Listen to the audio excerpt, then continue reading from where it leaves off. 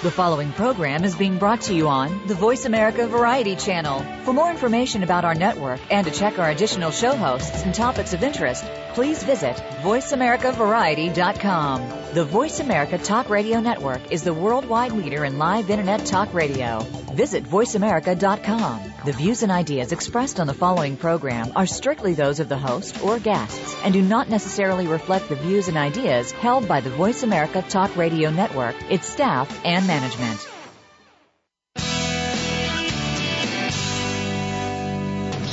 Welcome to Go Green Radio, brought to you by Covanta Energy. Reduce, reuse, recycle. Rethink renewable energy and energy from waste. This program will help start you thinking about how to protect our world and its important resources. Now here's the host for Go Green Radio, Jill Buck. Welcome to Go Green Radio, everybody. So glad that you could join us. I'm so excited to bring our guest to you today. He is considered the father of environmental justice, and that's a term that we hear much more routinely today than we did so many years ago when he first introduced the concept. And we're going to be talking to him about what his research shows in terms of the burden, the environmental and health burden that America's poor, working class, and minority communities bear in terms of environmental health hazards and some of the locally unwanted land uses that often plague these neighborhoods. I'm happy to introduce to you today Dr. Robert Bullard. Thank you so much for joining us, sir. Nice to be with you. Well, before we talk about some of your studies and your research on this issue of environmental justice, I think it's really important for our listeners to understand the term itself. And so who better to help us define environmental justice than the father of environmental justice? So please, won't you tell us how it is that you define that term? Okay, well, environmental justice basically embraces the principle that all communities and all people are entitled to equal protection of our environmental laws, regardless of race, class, income, or geography. And it really goes to the heart of to what extent are our environmental laws enforced equally across the board, so that no one segment of our society is overburdened. So so environmental justice is actually an extension of civil rights and human rights.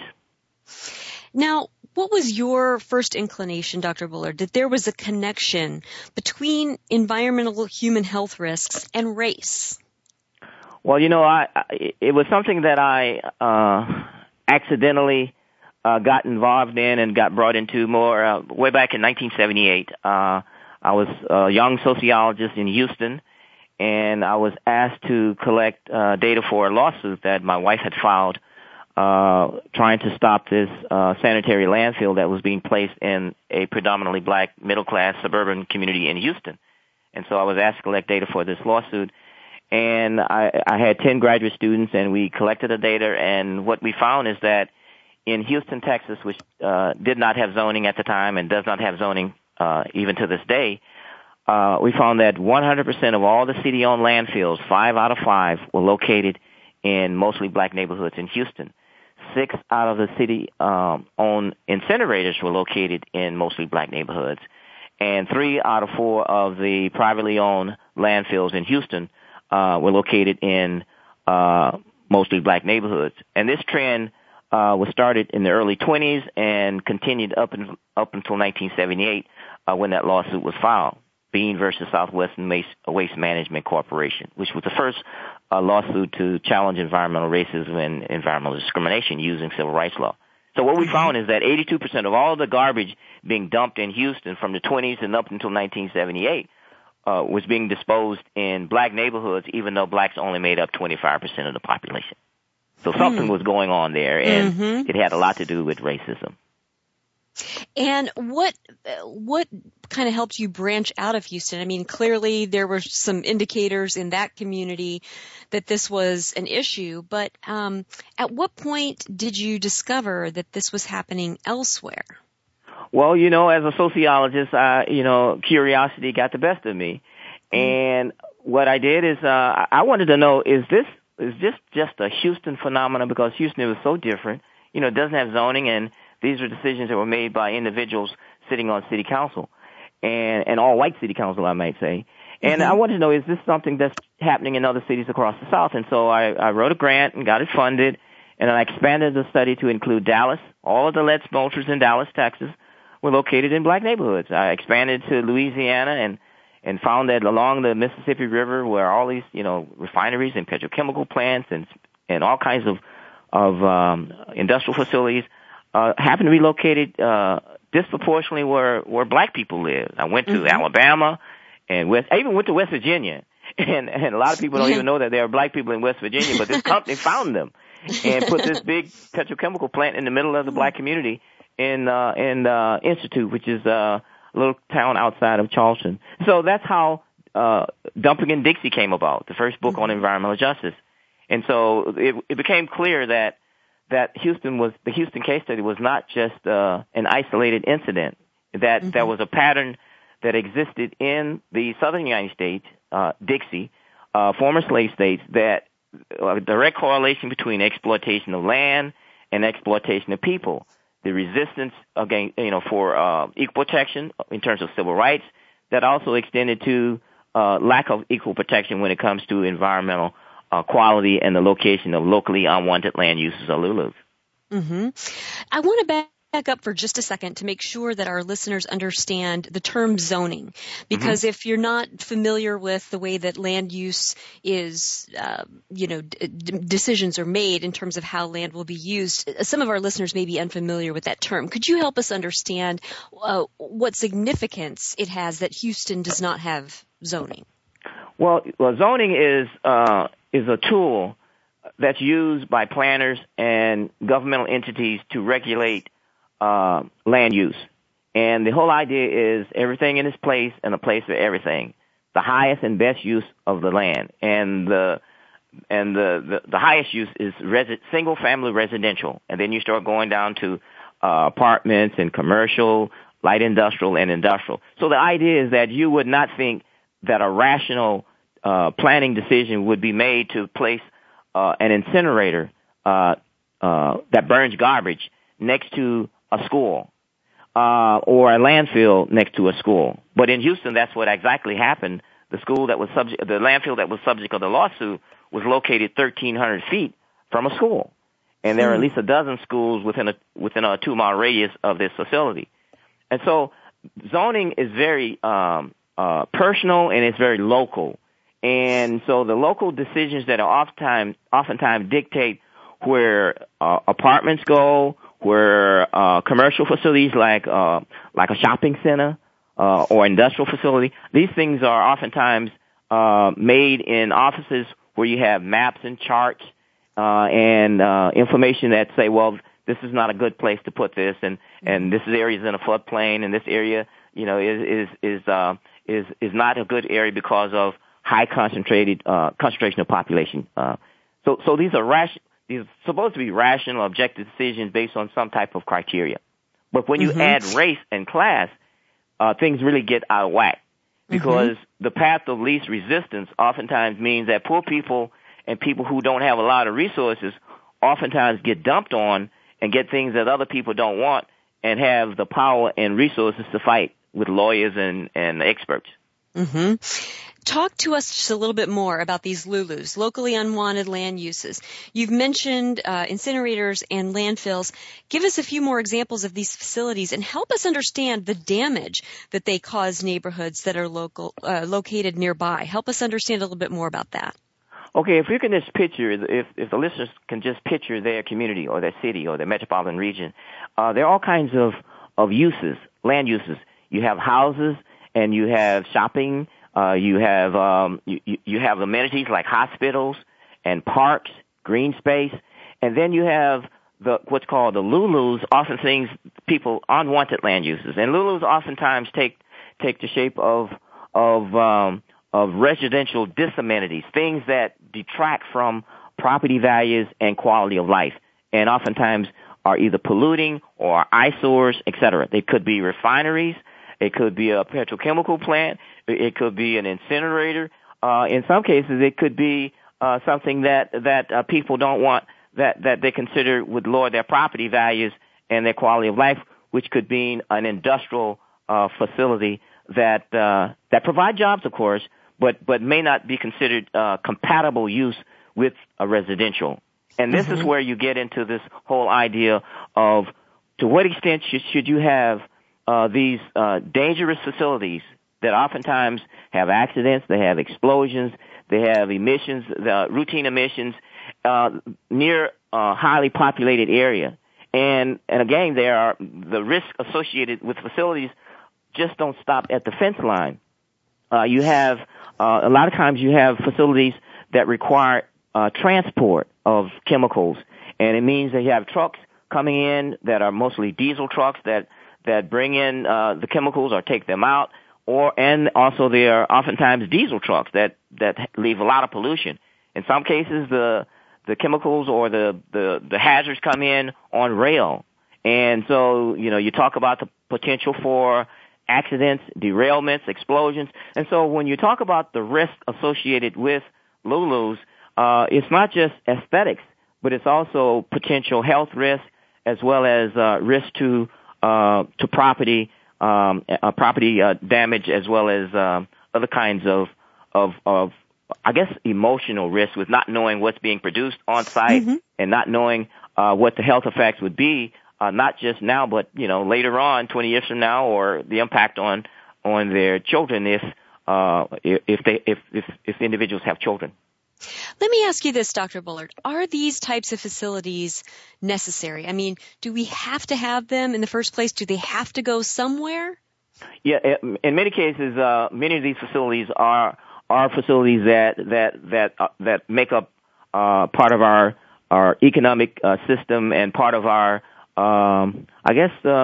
economic well-being as far as the economy. In some cases, the amount of pollution and the amount of emissions and the way that certain things are produced, we could definitely change the production process so that we can minimize the health risk and minimize the toxic burden that they have on communities. I've worked on a number of cases and examples where some of these facilities definitely were not needed, and the need justification was one of the reasons for the turning down of the permit or basically the defeating of those things being built. For example, I've worked on a case in Louisiana, Northwest Louisiana, that a company was trying to build the first privately owned uranium enrichment plant, and there was no justification. There was no need. It had never been done before. It was experimental, and the analysis that was done in terms of the environmental impact, the health impact on the community, it was really faulty, and so we were able to defeat that facility because there was no need. And so in some cases, it's about trying to get some type of development or facility in place without necessarily having really a justification or a need. Well, and you also studied, and I read Dumping in Dixie years ago and reread it before our interview. It had a tremendous impact on me. And you also studied a community where they were actually building one of the largest hazardous waste sites in the country. And all of this waste, I mean, a huge amount of the nation's hazardous waste was going into one little community. I mean, how in the world do decisions like that, how are they justified? Well, when I was working on Dumping in Dixie and outlining that case study, this is a case in Alabama, in Sumter County in the Alabama Black Belt. This is a predominantly black county. It was 75% African American when that facility was decided to be placed in that county. 75% black county, but no county commissioners were black serving on the county commission. I mean, like you say, well, how can that be? Well, again, it was a case in Alabama in the late 70s where African Americans it was difficult to vote. It was difficult to get elected to a county commissioner. And so these decisions that were made by white men to decide to put this facility in the middle of this county and to attract waste. And in that county, even to this day, the major employer in that county and the major industry in that county is that facility. And so when you talk about who makes the decisions and how decisions oftentimes are not democratic, people don't generally vote for getting a landfill or an incinerator or some type of facility that create problems for their area. And in many cases, the injustice comes when people are promised jobs and the jobs don't come for the residents that host the community, host the facility, but the jobs go to the people who drive in, spend 8 hours, and drive out. And they leave their pollution there, and people are stuck with poverty and pollution, and sometimes they're left with getting sick. And I guess that's the irony of this whole environmental justice, economic justice argument, is that the communities that oftentimes are burdened with these facilities, the host communities or the fence line communities, they don't even get the jobs. They get fewer jobs and they get more pollution. They could actually walk to work. They could actually walk around the fence and to the jobs. But again, the jobs are not for them. The externalities or the risks or the burdens are localized, whereas the benefits are more dispersed in terms of how the taxes that these companies pay. They don't just go to the community; they go to the entire county, and they're spread. Whereas if you live next door, you get the pollution. Where if you live 15, 20 miles away, you get the jobs and the income and the tax base that's spread out. And clearly, that's unfair. We've got to take a quick commercial break, very, very quick, and then we'll be right back with more of our discussion on environmental justice with Dr. Bullard. Don't go away, folks. There's more Go Green Radio right after this.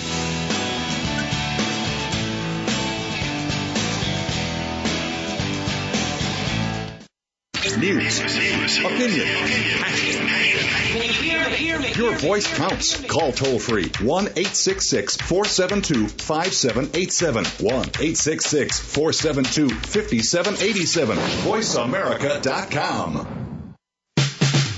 All round the outermost rim of the shield, he set the mighty stream of the river Oceanus, creating Achilles' shield in Homer's The Iliad, Book 18. Rachel Carson, in The Sea Around Us, said, "All at last, return to the sea, to Oceanus, the ocean river, like the ever-flowing stream of time, the beginning and the end." Moyer's Environmental Dialogues with Dr. Rob Moyer offers lively dialogue and revealing narrative inquiry into how individuals are overcoming obstacles and creating a greener and blue planet Earth. Tune in Thursdays at 3 p.m. Eastern, 12 noon Pacific on the Voice America Variety Channel. Take a wild guess. How much garbage generated in the United States today is converted into energy? Is it 26%, 43%, or 14%? Working here and around the world to produce a reliable supply of clean, green energy, Covanta Energy works with communities to turn household trash into energy. Oh yeah, that question I asked earlier? Today, only 14% of U.S. garbage is converted to energy. Just 14%. Covanta alone processes half of that municipal solid waste into renewable energy for a cleaner world. For more information about Covanta Energy, visit us today at www.covantaenergy.com.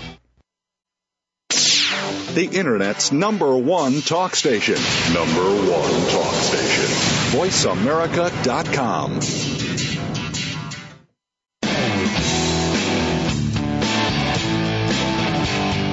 You're listening to Go Green Radio with your host, Jill Buck. Jill would love to hear your comments or questions on today's show, so call us toll-free at 1-866-472-5788. That's 1-866-472-5788. Write to us, too. Save some trees and send us an email to gogreenradio@gmail.com. That's gogreenradio@gmail.com. Now back to Go Green Radio with your host, Jill Buck. Welcome back to Go Green Radio. In case you're just tuning in, our guest today is Dr. Robert Bullard, often called the father of environmental justice. He was also, he was named in 2007. CNN named him a person you should know. In 2008, Newsweek named him one of the 13 environmental leaders of the century. And in 2013, he was honored with the Sierra Club's John Muir Award and was actually the first African American to win that award. And he's with us today. We're talking about environmental justice. Dr. Bullard, in your first book, Dumping in Dixie, you studied primarily African American communities in Alabama, Texas, Louisiana, and West Virginia. And there were many things, of course, that struck me about your research, but one of the things that really got me was the notion that outside environmental groups were not particularly helpful. And I'd like for you to talk with us about what your studies have shown about how African American communities have achieved the greatest success in mitigating or eliminating environmental health hazards. What are some of those key strategies that you've seen work best for those communities? Well, when I was writing Dumping in Dixie and looking at the southern United States and African Americans, what I discovered, this is way back in from 1978 up until 1989, and Dumping in Dixie came out in 1990.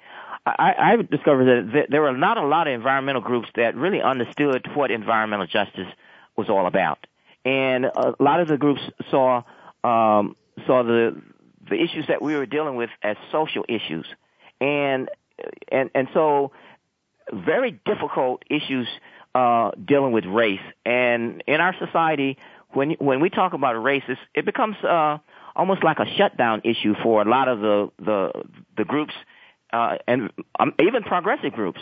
And so what we had to do is to start to really talk about the right to breathe clean air as a basic human right, the right to drink clean water, and the right to have food that was safe, and the right to have our children go outside and play on the playgrounds without having to be concerned about an explosion from the nearby refinery or chemical plant or whatever.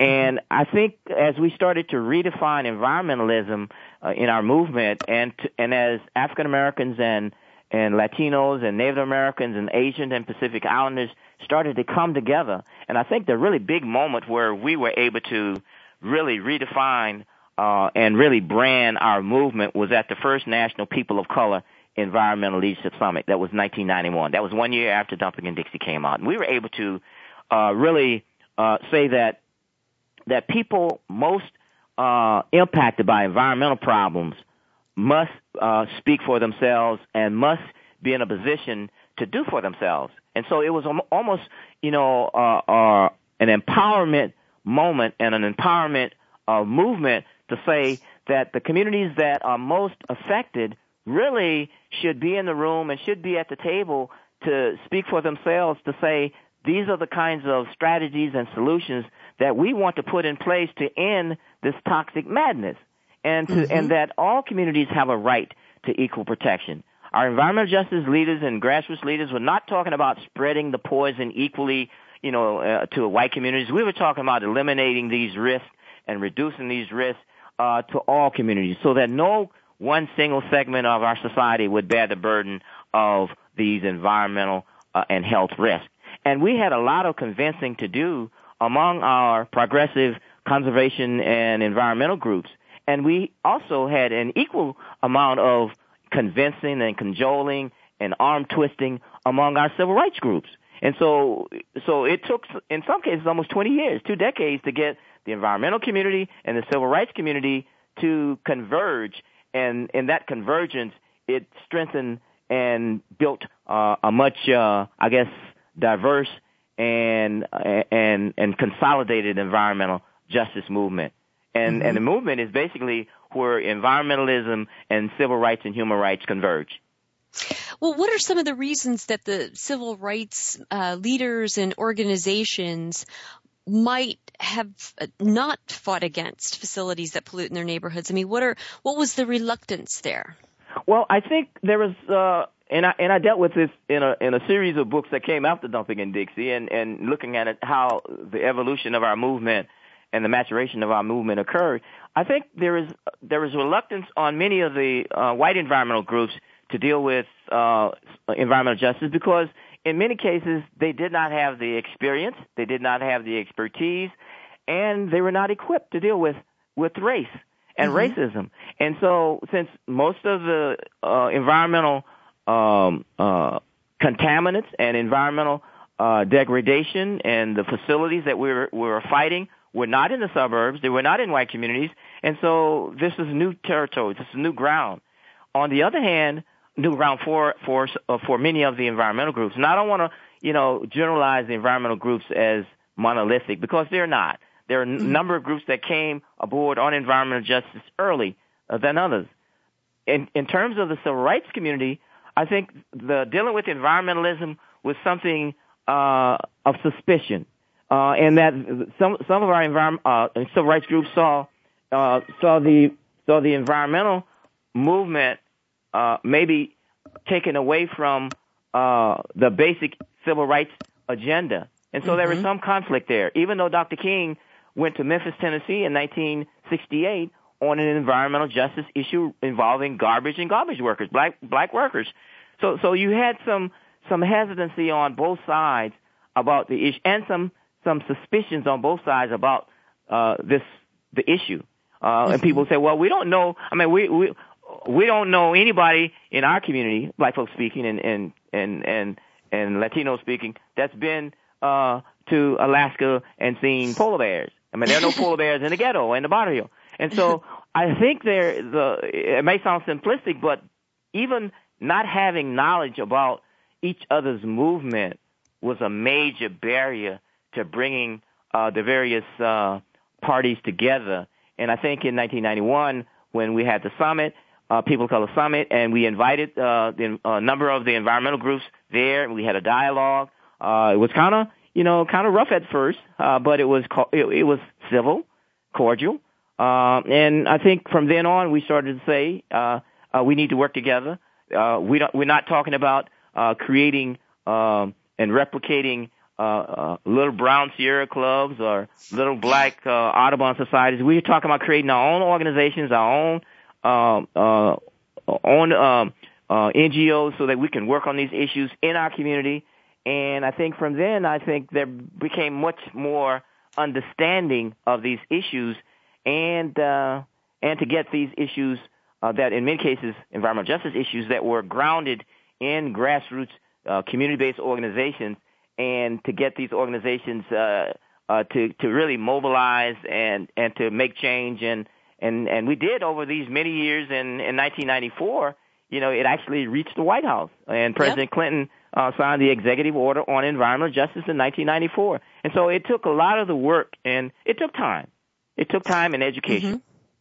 Well, even back when that was beginning, you mentioned in your book Dumping in Dixie, and I think a lot of people have seen this with their own eyes, that environmental degradation often does take a very heavy toll on inner city neighborhoods. Though your book, that particular book, studied a variety of neighborhoods, suburban and rural, we've all seen environmental degradation that's gone on in inner city neighborhoods. But since then, we're starting to see this huge trend that's kind of the reverse of the normal human migration from the inner cities to the suburbs, to rural areas. We're now seeing a global trend of urbanization. What impact do you think that trend will have on the environmental quality for inner city neighborhoods?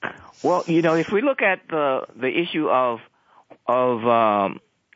watersheds and airsheds, and we look at not just the inner city, we look at the city, the suburbs, the rural areas, the metropolitan regions, and what that encompasses, rural areas, we're all connected. And if we look at for example, if we look at bad air, non-attainment areas, right. If you look at non-attainment for metropolitan areas, you have poor people, rich people, you have, urban, suburban, exurban, you have central city. There's no black air, Hispanic air, white air. There's air. That's and right. if we got too many cars that's polluting and facilities that's polluting, if we don't do something about reducing the emissions when it comes to the dirty air, we're in trouble as a metropolitan region. And in terms of the United States, we are a metropolitan country. And when we talk about the connection between urban, suburban, and rural, you can see this in terms of our air quality. The American Lung Association just came out with a new study that half of all Americans right now live in places where the air is bad. And bad air is making a lot of people sick, elevated asthma rates and respiratory illnesses. And when you talk about the breakdown of demographics of who's most likely to live in cities in metropolitan regions that's out of compliance, what's called non-attainment, you find that poor people and people of color are more likely to live in those cities where live in the dirtiest cities, to put it plainly. And so there are implications for that. We're talking about a high percentage of people who have of asthma and respiratory illnesses, a high percentage of people who are uninsured, who don't have health insurance, who only way that they can get to health care is emergency room. And with this whole idea of national health insurance or Obamacare, I mean, the states that have the highest concentrations of African Americans and Latinos, for example, those southern and southwestern states, these are the same states that are fighting Obamacare. You have the highest uninsured, the highest concentration of poor people, the highest concentration of people of color, but yet and still you don't want to, move to get people insurance so that we can, have preventive health care. These things are all related, and I think the sooner people start making those connections, and with maps, we can map, the poverty belt, the black belt, the Hispanic belt, the uninsured belt, the disease belt. We can map all those things, and it becomes very clear that these belts are not random. Well, do you think that the Affordable Care Act, I mean, if we can finally get to the point where, we have health care for all, do you think that will help communities come together on issues of environmental justice, even if it's not for a social justice reason, if it's not, for treating people with dignity, all people, if it's just for a societal cost avoidance reason? I mean, what do you think the impact of universal health care would be on these types of issues? Well, I think it would be tremendous. Having universal health care, having preventive care, having the coverage that you can anticipate, you can prepare for, you can prevent. The preventive care it makes economic sense all over the world. You're talking about preventing illnesses before they occur, as opposed to people who don't have insurance. They're not going to the hospital, they're not getting checkups, and when they do go to the emergency room, you're talking astronomical costs, and those are societal costs. Even so, when we talk about the benefits, it makes all of the sense in the world. If we talk about pollution prevention, ratcheting down the amount of emissions that's coming out of these smokestacks, using technologies and using retrofitting, and using less harmful kinds of production processes. And not just using, these old chemical processes that's creating lots of problems. Moving away from fossil fuels, moving toward cleaner energy, renewables. I mean, these things make a lot of sense. And in terms of, if you crank out the numbers go with prevention, health prevention and pollution prevention. But oftentimes our decisions are not always made based on objective, rational decisions. Oftentimes they are made in terms of political expediency, and oftentimes made in a way that because of who has the biggest and the deepest pockets when it comes to lobbying, that decisions get biased and slanted toward the irrational. Well, that might be a generous and diplomatic way of putting it. There are a lot of things that put pressure on companies to do the right thing. Sometimes it's laws and regulations. Sometimes it's, people protesting and what have you. But there's a new form of pressure being put on companies that I'm kind of interested to hear your perspective on. There's a movement for companies to report on their environmental, social, and governance protocols, ESG. The Dow Jones and the NASDAQ each have a sustainability index, and some of the country's most respected accounting firms like Ernst & Young are in the process of training chief financial officers to report on these metrics. If we're not able to get the environmental regulations that would adequately address environmental justice in a quick amount of time, do you think that these new ESG reporting trends will in any way help alleviate the industrial pollution in minority neighborhoods?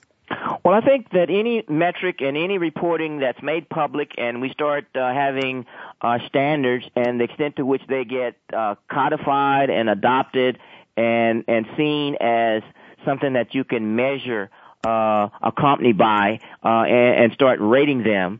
And in terms of consumers, we can say, well, we can use our buying power to punish those who have low ratings and reward those who have high with our buying power, with our purchasing power. And that's the only way that those kinds of standards will work, as opposed to something that may be considered greenwashing or just an attempt to give the appearance that a company is sustainable or whatever. I think consumers have a lot of power.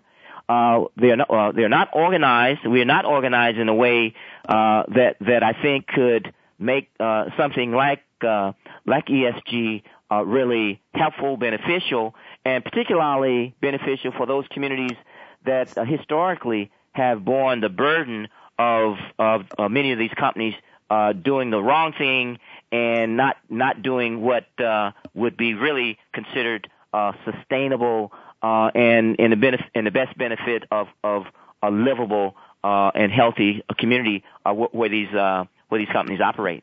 Mm-hmm.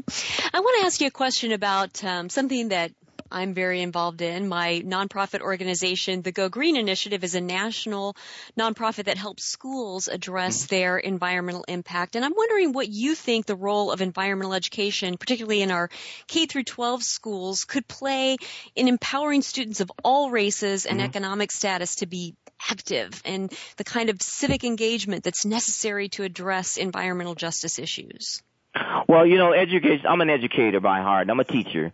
Even though I write books and I do research and write articles, that kind of thing. At heart, I'm a teacher. And I think education at every level is the key. But the most important part is that K through 12. Getting our young people involved early and have them involved on all kinds of projects. And I think when you get to these young people, and young people get it. I mean, they're not really intimidated by technology. They are able to use the technology today, and I think that they can, if given the right environment and the right atmosphere, I think our schools, no matter where they are, can set the tone for what kinds of changes that are needed for the future. And when we talk about less than 3 decades from now, this country will be majority people of color. And so when we talk about our elementary schools right now, we're talking about kids that are going through the system that by the time they're in their, mid-20s, this country will have changed dramatically. So I think we need to start that transition in terms of our education for a majority population that looks a lot different than the population today. And I think every social movement, successful social movement in this country, whether it was peace and justice, anti-war, civil rights, women's movement, et cetera, including environmental movement, have always had a strong youth and student movement. And so I think what better place to start than in our schools? Now, this next question, I'm sure you are asked quite a bit, but I'd still like to ask it, and I'd love for my listeners to hear your thoughts on this. I mean, I realize that having an African-American president and attorney general will not solve all racial inequality overnight, but what impact has this administration had on environmental justice issues? Well, I think the fact that the administration coming in and really appointing President Obama appointing Lisa Jackson to the head of the EPA and Eric Holder as the Attorney General. This is not symbolism. These are very powerful positions, and I think at the EPA, for example, Lisa Jackson was able to reinvigorate this whole idea of environmental justice. She made it one of her 7 priority areas, and really started to get environmental justice back on the radar and getting it back into a lot of the departments, and the interagency working group, for example, was able to pull back together. This is about 15 federal agencies, and people need to understand that environmental justice is not just an EPA thing. I mean, it works across the Department of Transportation, Homeland Security. You talk about energy, agriculture, etc. And so getting it back on the radar and reinvigorating and re-engaging communities that were on the front line and the fence line with a lot of these environmental problems, I think that was a shot in the arm that a lot of communities needed after somehow being dormant for 8 years under the Bush administration, George W. But people should also realize that environmental justice really took off on the first Bush administration, and President Bush actually his EPA administrator William Riley actually was able to get environmental justice into the EPA. He set up an Office of Environmental Justice. They produced the Environmental Justice Report, Environmental Equity, Reducing Risk for All Communities. And so your listeners should understand that environmental justice is not a Democratic issue. It's not a Republican issue. When we talk about breathing air and drinking clean water and making sure that our food is safe and our playgrounds are safe, I don't think you have to be a Republican or a Democrat or independent to want that for your children, and I think so. But again, oftentimes it gets compartmentalized, and we say we have to work to make sure that these issues cut across party and cut across class and cut across race. Absolutely. Now, there's a new term coming into fashion, climate justice. And I'd like for you to talk to us about the intersection of environmental justice and climate justice. What kinds of things should we be doing in order to work on both simultaneously? We need to walk and chew gum at the same time. And where should we be looking for the necessary funding for the things that we're going to need to do in order to address both issues? Yes. Well, it's been my contention all along that climate change is probably the number one environmental justice issue of the 21st century. The communities that contribute the least here in the U.S. as well as around the world will be impacted first, worst, and longest by climate change and global warming. And so it is an issue of equity. It is an issue of justice and fairness. And so I think what we have to do is we have to really see climate change and the justice component as central to addressing the issue. The issue of climate change, it's more than greenhouse gas emissions and CO2. If we talk about the major contributors to climate change, we're talking about electricity generation and big pollution from coal. It's not just CO2 from the plants, but it's also the other co-pollutants that come from these power plants that's harming a lot of people. And where these power plants are located, disproportionately near poor people and people of color. Transportation is another big contributor to greenhouse gases. And so when we talk about this whole issue of low-hanging fruit, if we can get under control our electricity generation and our transportation, that's about 75% of greenhouse gases right there. And so if we talk about getting that 75%, that low-hanging fruit, getting more renewables online, reducing the number of coal plants, and going to cleaner automobiles and cleaner transport and more efficient kinds of use of energy, I think we can go a long way in addressing that. And so getting this whole climate justice piece right is not an add-on. The central piece should be the justice piece because of the fact that we're talking about globally how these things work out and the impacts that communities around the world, what they're feeling. And a lot of times it's the poorest of the poor that's being impacted right now. You're so right. And I think that, one of the things that we have to keep reminding folks is when we're talking about both environmental justice and climate justice, it's not about CO2 emissions. I mean, that's the cause, but what we're really talking about is human suffering. Yes. The human suffering that's caused by this and protecting the dignity of all people. We've got to take a quick commercial break, but when we come back, we have more with Dr. Robert Bullard. So don't go away, folks. There's more Go Green Radio right after this.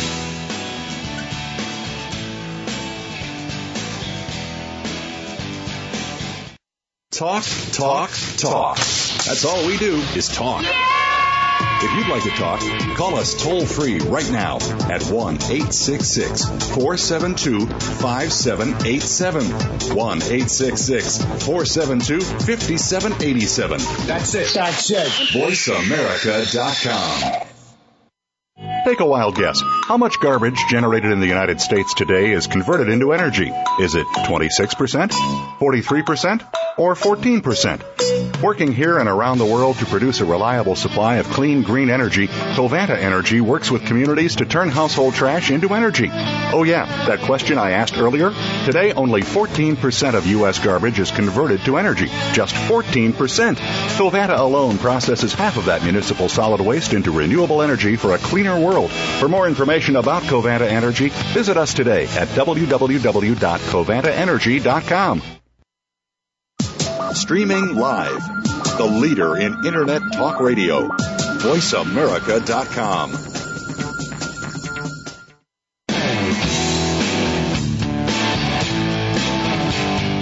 You're listening to Go Green Radio with your host, Jill Buck.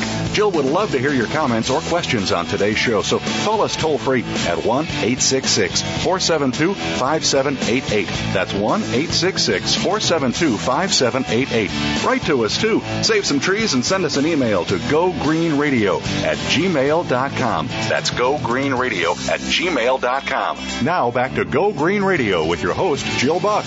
Welcome back to Go Green Radio. We're on with Dr. Robert Bullard today, and we're talking about environmental justice. And just before the break, we were talking about the human component of environmental justice and climate justice, and reminding ourselves that this is an issue about the dignity and health and well-being of our fellow human beings.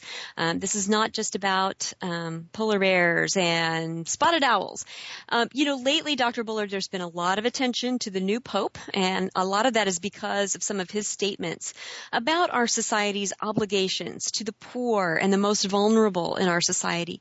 Do you see a role for religious organizations in the pursuit of environmental justice? And if it happens to come from multicultural religions like the Catholic Church and not just from predominantly African American pulpits, do you think it will be helpful to and trusted by people of color?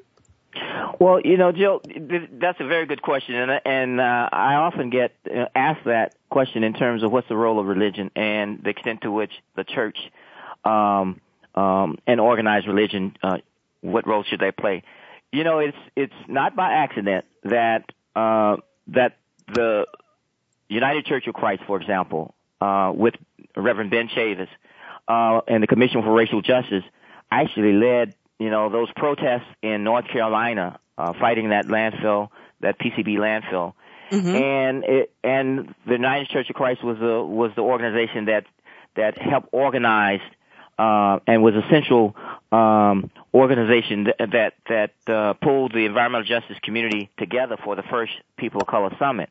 So the church has played a major role in defining, stewardship and seeing what should happen when it comes to justice questions and the most vulnerable in our society, poor people.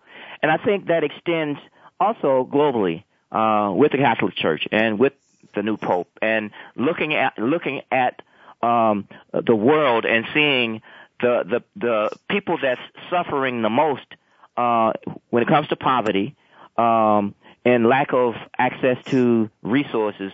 These are the same people who will be hit the hardest and worst and longest when we talk about climate change.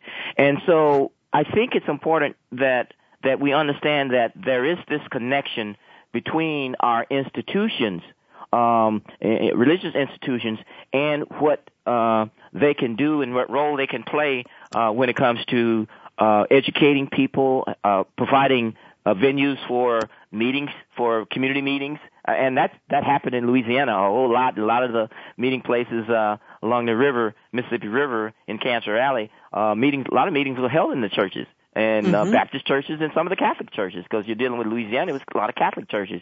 So I think the church has a major role to play when it comes to these issues here in the U.S. as well as around the world. Mm-hmm. Now, Dr. Bullard, we have listeners from across the world, but most of our listeners are here in the U.S.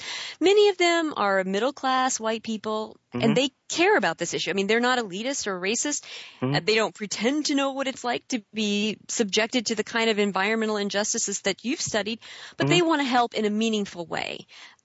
What can people like that do to get involved? Well, I give a lot of lectures on college campuses, and a lot of them are campuses where there's, where white privilege is just, dripping. Yeah. I think it's important to understand that we have one planet, and in this country, in the U.S., there are issues that cut across race and class and geography.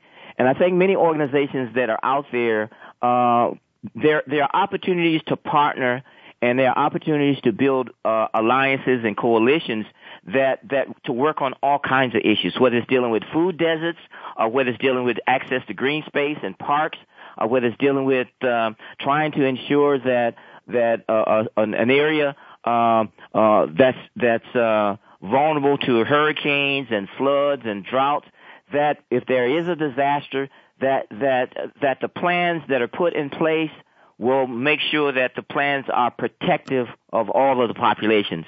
And I think we learned or we may not have learned very well, that after Hurricane Katrina, that when we place the most vulnerable at risk, and don't protect the most vulnerable, we place everybody at risk, whether it's shoring up the levees, when the levees were not, given the same, amount of resources and the amount of shoring up and retrofits, for the lower Ninth Ward, it basically placed 80% of New Orleans at risk, and it flooded.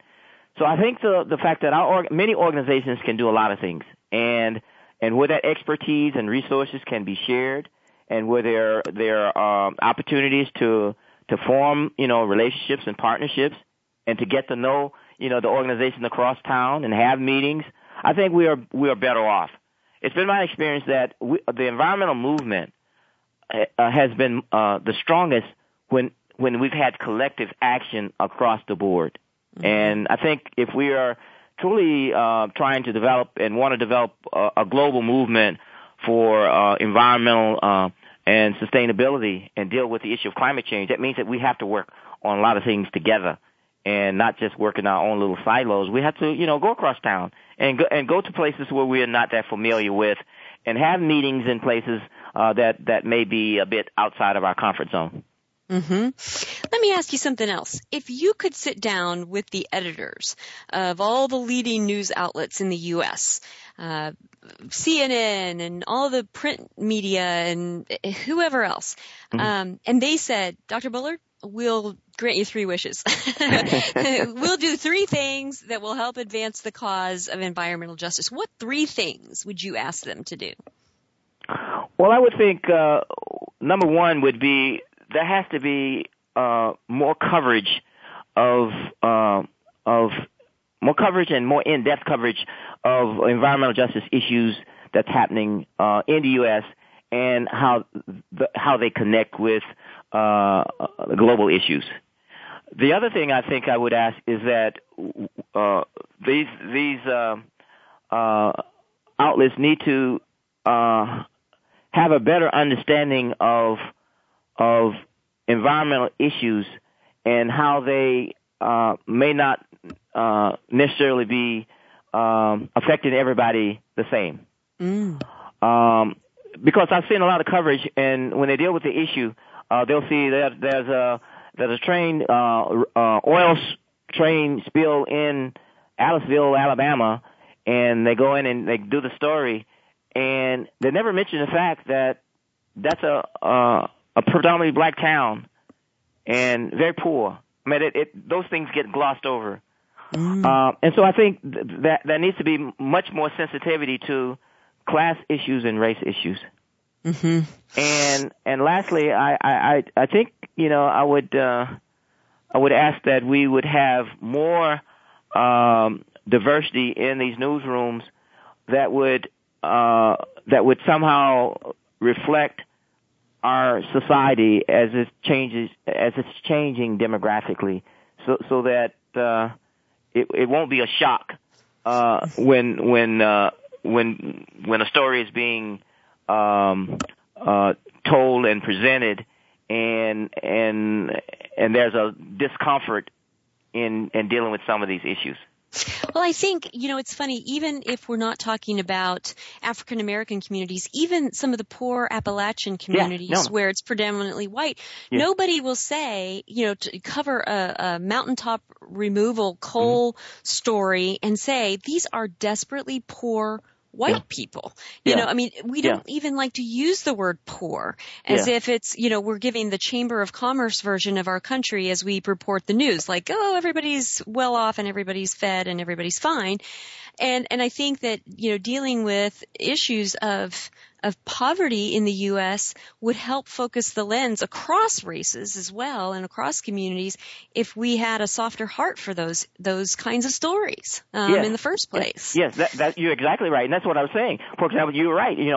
Covering the story of the spill in West Virginia. We got 300,000 people without water. I mean, and these are mostly white people. Yeah. So I think that lens sometimes get somehow not being used for whatever reason it's shied away from. And the spill in North Carolina and these spills, there are a lot of things going on right now.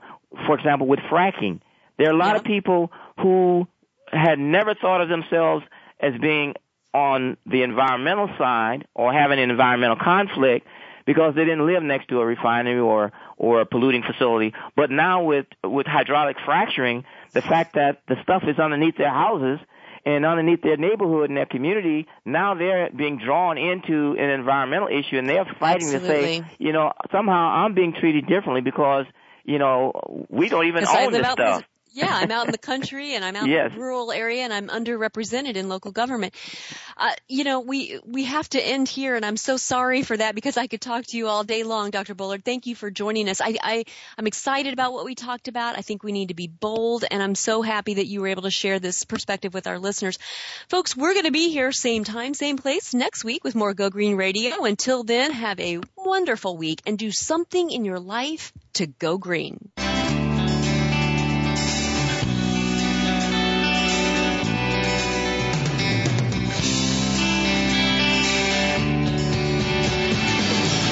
Did you get some terrific ideas from today's show? Please join us for more next Friday at 9 a.m. Pacific Time, noon Eastern Time. It's Go Green Radio with Jill Buck here on Voice America. Go Green Radio is proudly sponsored by Covanta Energy, a leader in providing renewable energy solutions for a cleaner world. Visit www.covantaenergy.com for more information. We'll see you here next week.